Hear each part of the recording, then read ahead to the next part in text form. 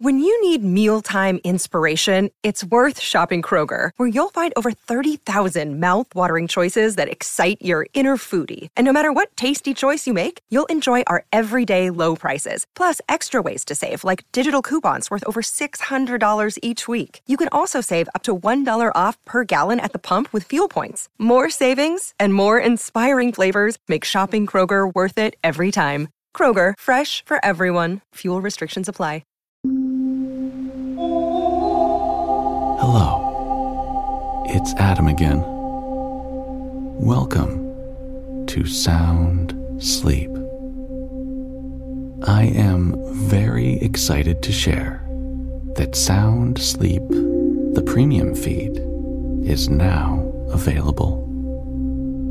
For less than $1 a week, you get bonus episodes, ad-free early releases, and you get to support this podcast.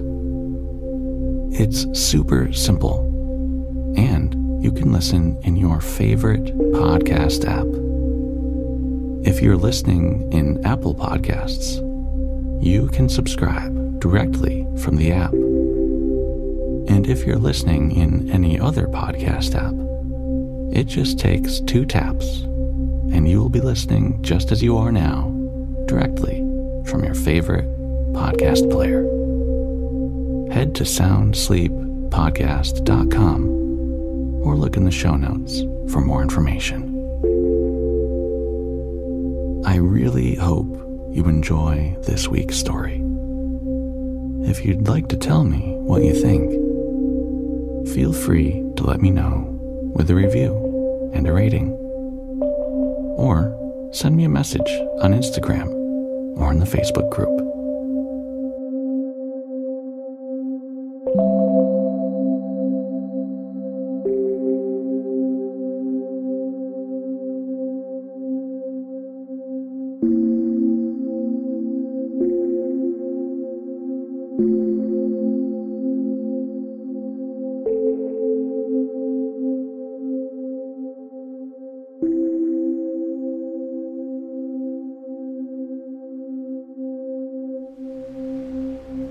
Did you know many people with poor sleep associate their bedrooms with frustration and sleepless nights? A podcast can counteract this, distracting from troubling or anxious thoughts and encouraging the physical and mental relaxation needed to fall asleep. All of the audio you hear in this podcast is uniquely curated with methods that promote healthy and quality sleep.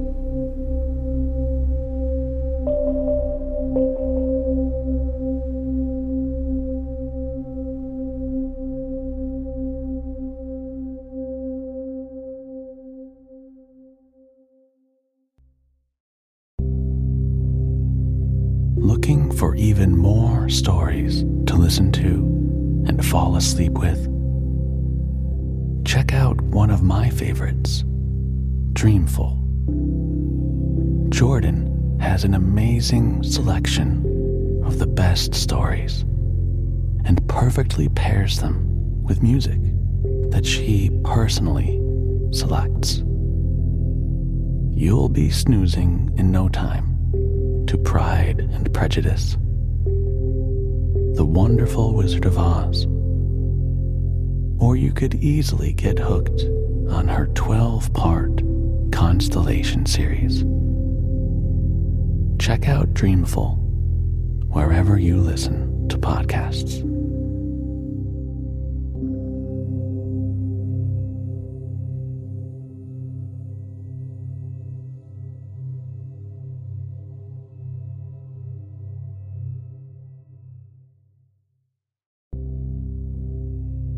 This episode is sponsored by Coach Me Greg. If you're like me, you have a lot of big ideas and plans. You want to be productive and get fulfillment out of your life. And if you're like me, you may feel like sometimes you need a little help to be your best, to keep you on target and motivated, so you can achieve what you set out to do. So, if you're like me, well, then you should go to CoachMeGreg.com. I've received tremendous value from working with Greg. He's easy to talk with, and there's no judgment. I can count on him to help me find the best solution and schedule. He makes everything very easy, and I find it very helpful to have someone I can trust working with me and rooting for me as I try to get the most out of life that I can. Go to CoachMeGreg.com. Schedule your free consultation today.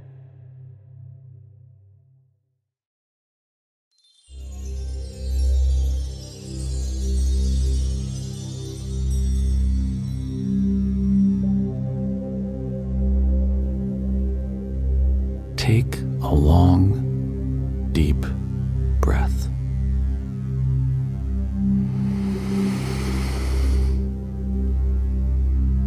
Fill up your lungs and hold it.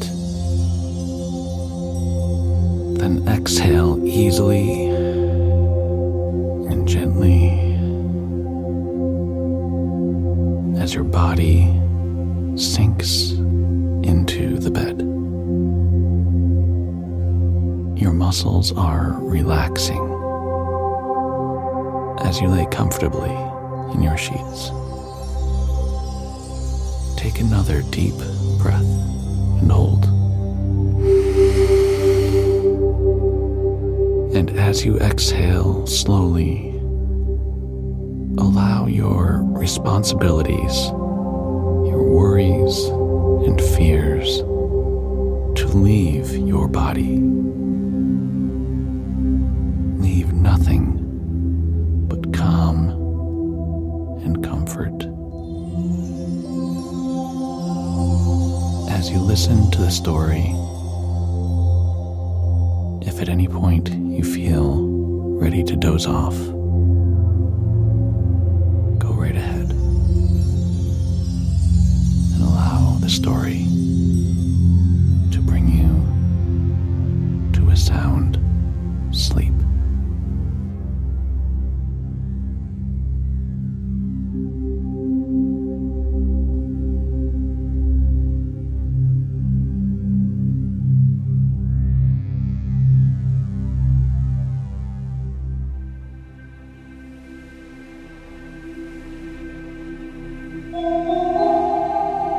Aladdin and the Wonderful Lamp, Part 2.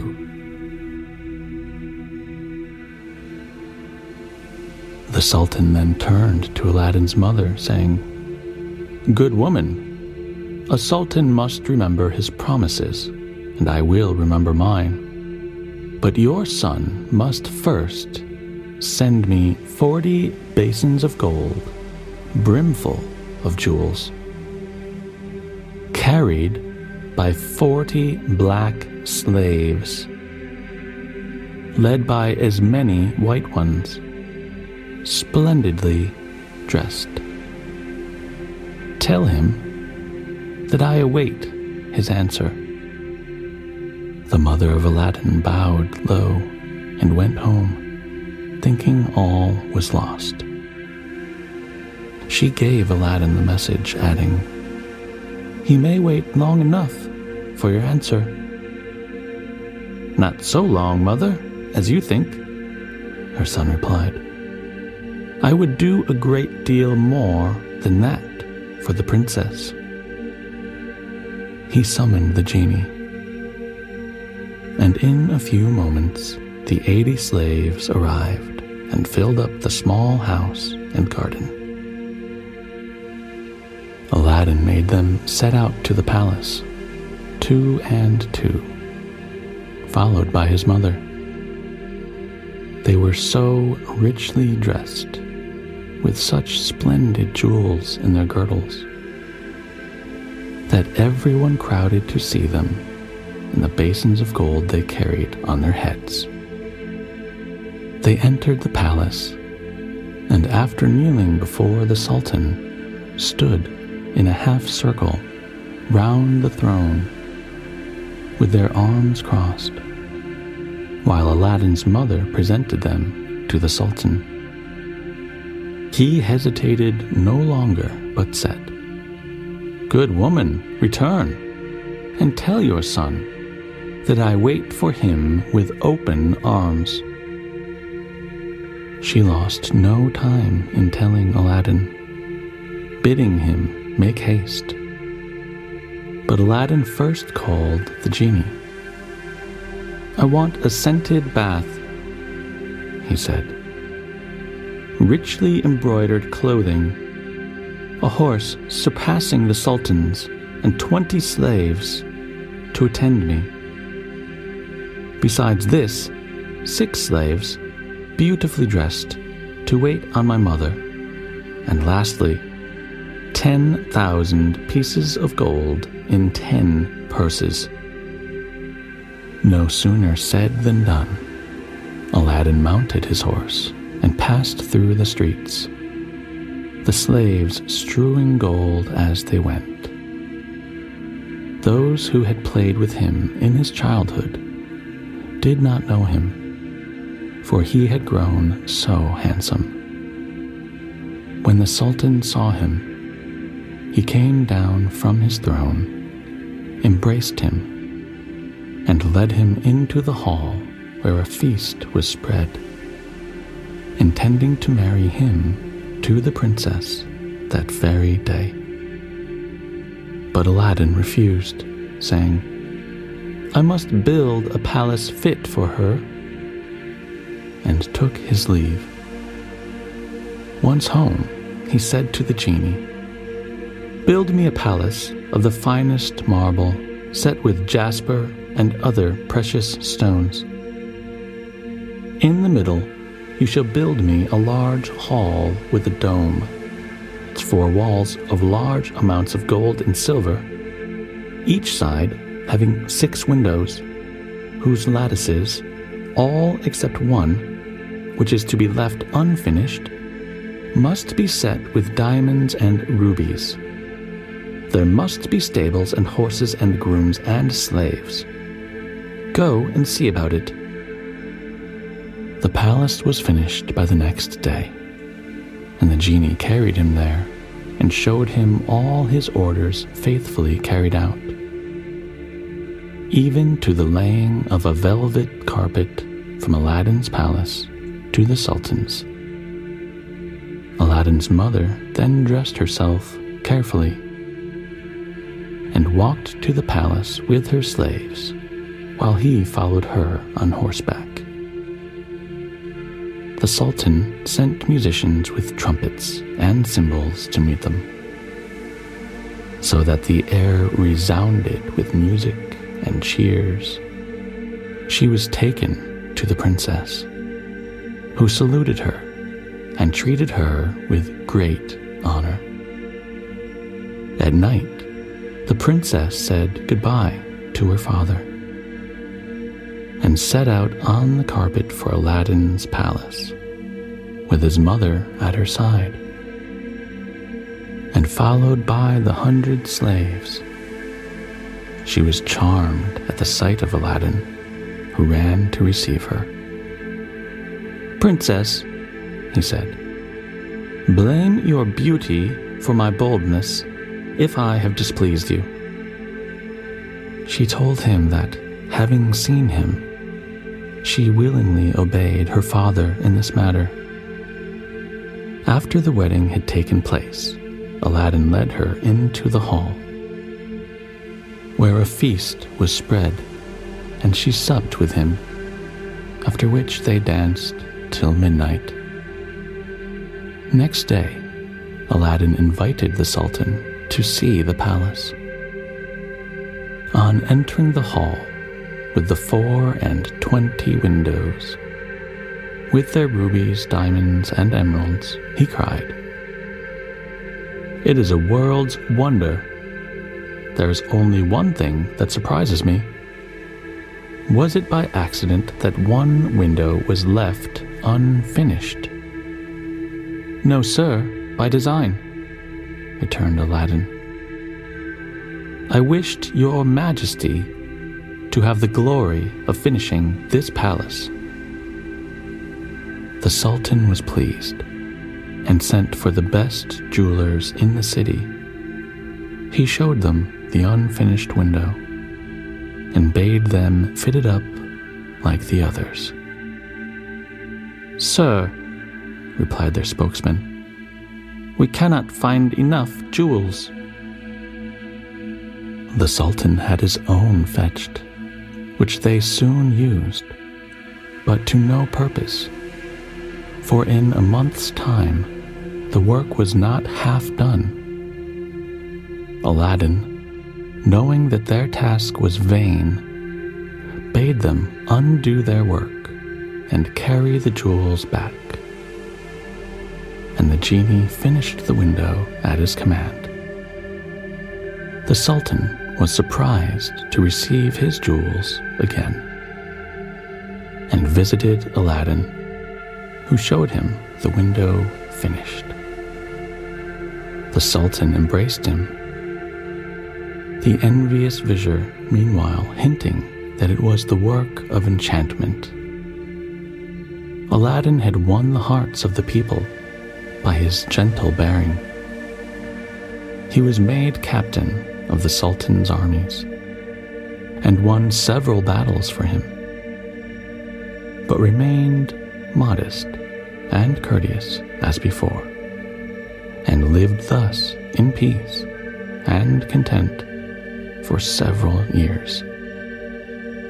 But far away in Africa, the magician remembered Aladdin, and by his magic arts discovered that Aladdin, instead of perishing miserably in the cave, had escaped and had married a princess with whom he was living in great honor and wealth. He knew that the poor tailor's son could only have accomplished this by means of the lamp, and traveled night and day till he reached the capital of China, bent on Aladdin's ruin. As he passed through the town, he heard people talking everywhere about a marvelous palace. "Forgive my ignorance," he asked. "What is this palace you speak of?" "Have you not heard of Prince Aladdin's palace?" was the reply. "The greatest wonder of the world? I will direct you, if you have a mind to see it." The magician thanked him who spoke,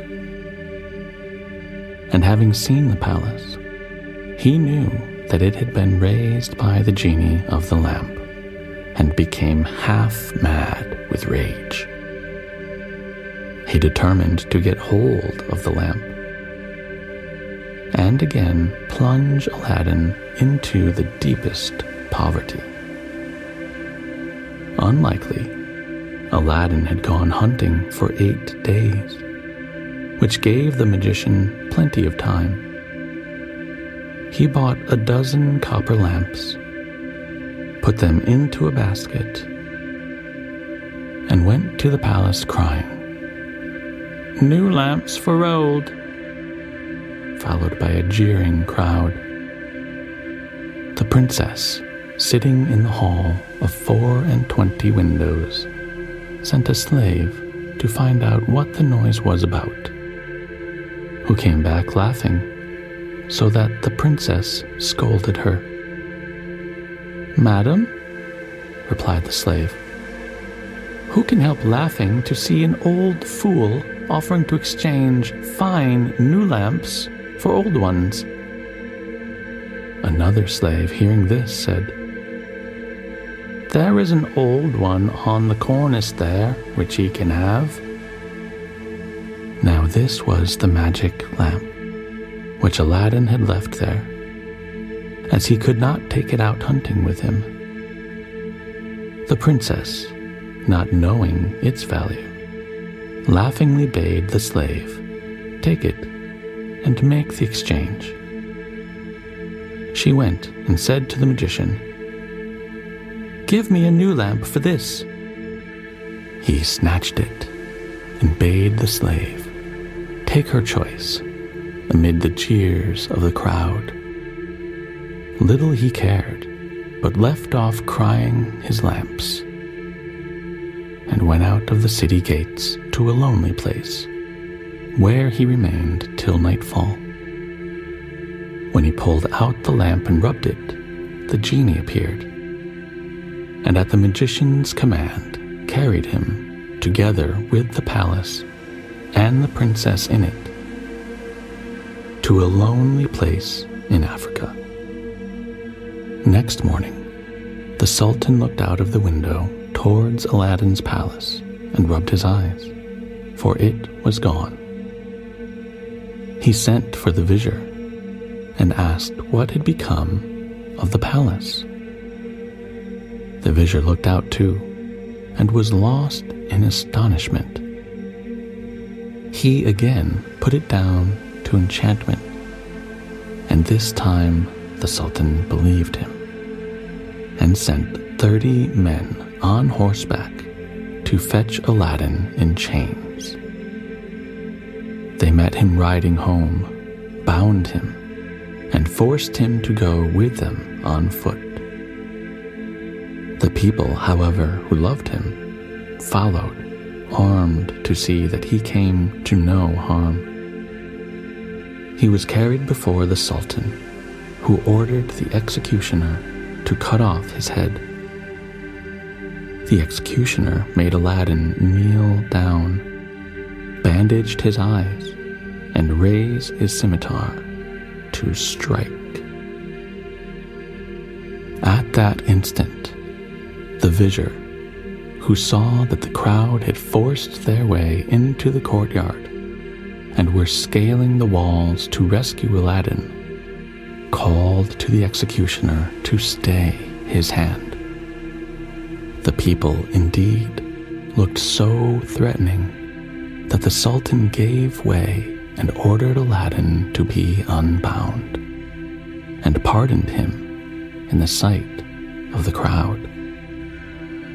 Aladdin now begged to know what he had done.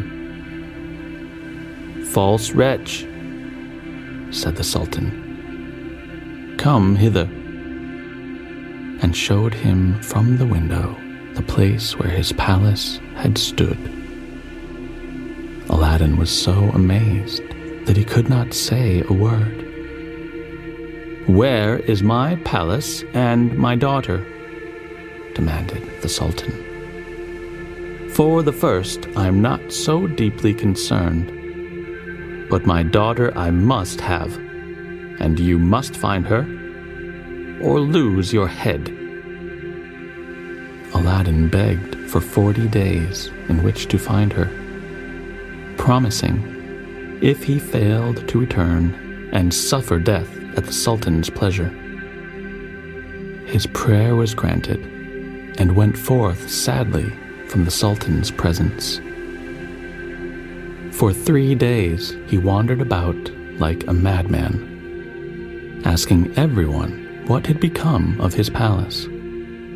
But they only laughed and pitied him. He came to the banks of a river, and knelt down to say his prayers before throwing himself in. In so doing, he rubbed the magic ring he still wore. The genie he had seen in the cave appeared, and asked his will. "Save my life, genie," said Aladdin, "and bring my palace back." "That is not in my power," said the genie. "I am only the slave of the ring. You must ask the slave of the lamp." "Even so," said Aladdin, "but you can take me to the palace and set me down under my dear wife's window." He at once found himself in Africa, under the window of the princess, and fell asleep out of sheer weariness. He was awakened by the singing of the birds, and his heart was lighter.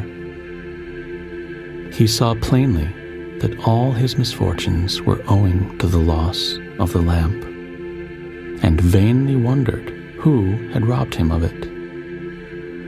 That morning, the princess rose earlier than she had done since she had been carried into Africa by the magician, whose company she was forced to endure once a day. She, however, treated him so harshly that he dared not live there altogether. As she was dressing, one of her women looked out and saw Aladdin. The princess ran and opened the window, and at the noise she made, Aladdin looked up. She called to him to come to her, and great was the joy of these lovers at seeing each other again. After he had kissed her, Aladdin said, "I beg of you, princess, in God's name, before we speak of anything else, for your own sake and mine, tell me what has become of an old lamp I left on the cornice in the hall of 24 windows when I went a-hunting." "Alas," she said, "I am the innocent cause of our sorrows," and told him of the exchange of the lamp. "Now I know," cried Aladdin, "that we have to thank the African magician for this. Where is the lamp?" "Carries it about with him," said the princess. "I know, for he pulled it out of his breast to show me. He wishes me to break my faith with you and marry him, saying that you were beheaded by my father's command. He is forever speaking ill of you, but I only reply by my tears. If I persist, I doubt that he will use his violence." Aladdin comforted her and left her for a while. He changed clothes with the first person he met in the town, and having bought a certain powder, returned to the princess, who let him in by a little side door. "Put on your most beautiful dress," he said to her, "and receive the magician with smiles, leading him to believe that you have forgotten me. Invite him to dine with you, and say you wish to taste the wine of his country. He will go for some, and while he is gone, I will tell you what to do." She listened carefully to Aladdin, and when he left her, arrayed herself gaily for the first time since she left China. She put on a girdle and a headdress of diamonds, and seeing in a mirror that she looked more beautiful than ever, received the magician, saying to his great amazement, "I have made up my mind that Aladdin is dead, and that all my tears will not bring him back to me. So I am resolved to mourn no more, and have therefore invited you to sup with me. But I am tired of the wines of China, and would be pleased to taste those of Africa." The magician flew to his cellar, and the princess put the powder Aladdin had given her in her cup. When he returned, she asked him to drink her health in the wine of Africa, handing him her cup in exchange for his, as a sign she was reconciled to him. Before drinking, the magician made her a speech in praise of her beauty, but the princess cut him short, saying, "Let me drink first, and you shall say what you will afterwards." She set her cup to her lips and kept it there, while the magician drained his to the dregs and fell back lifeless. The princess then opened the door to Aladdin and flung her arms around his neck. But Aladdin put her away, bidding her to leave him, as he had more to do. He then went to the dead magician, took the lamp out of his vest, and bade the genie carry the palace and all in it back to China. This was done, and the princess and her chamber only felt 2 little shocks, and little thought she was at home again. The Sultan, who was sitting in his closet, mourning for his lost daughter, happened to look up and rubbed his eyes, for there stood the palace as before. He hastened thither, and Aladdin received him in the hall of the 24 windows, with the princess at his side. Aladdin told him what had happened, and showed him the dead body of the magician, that he might believe. A 10 days feast was proclaimed, and it seemed as if Aladdin might now live the rest of his life in peace. But it was not to be. The African magician had a younger brother who was, if possible, more wicked and more cunning than himself. He traveled to China to avenge his brother's death and to visit a pious woman called Fatima, thinking she might be of use to him. He entered her cell and clapped a dagger to her breast, telling her to rise and do his bidding on pain of death. He changed clothes with her, colored his face like hers, put on her veil, and murdered her, that she might tell no tales. Then he went towards the palace of Aladdin, and all the people, thinking he was the holy woman, gathered round him, kissing his hands and begging his blessing. When he got to the palace, there was such a noise going on round him that the princess bade her slave look out of the window and ask what was the matter. The slave said it was the holy woman, curing people by her touch of their ailments. Whereupon the princess, who had long desired to see Fatima, sent for her. On coming to the princess, the magician offered up a prayer for her health and prosperity. When he had done, the princess made him sit by her and begged him to stay with her always. The false Fatima, who wished for nothing better, consented, but kept his veil down for fear of discovery. The princess showed him the hall and asked him what he thought of it. "It is truly beautiful," said the false Fatima. "In my mind, it wants but one thing." "And what is that?" said the princess. "If only a roc's egg," replied he, "were hung up from the middle of this dome, it would be the wonder of the world." After this, the princess could think of nothing but a roc's egg. And when Aladdin returned from hunting, he found her in a very ill humor. He begged to know what was amiss, and she told him that all her pleasure in the hall was spoiled for the want of a roc's egg hanging from the dome. "If that is all," replied Aladdin, "you shall soon be happy."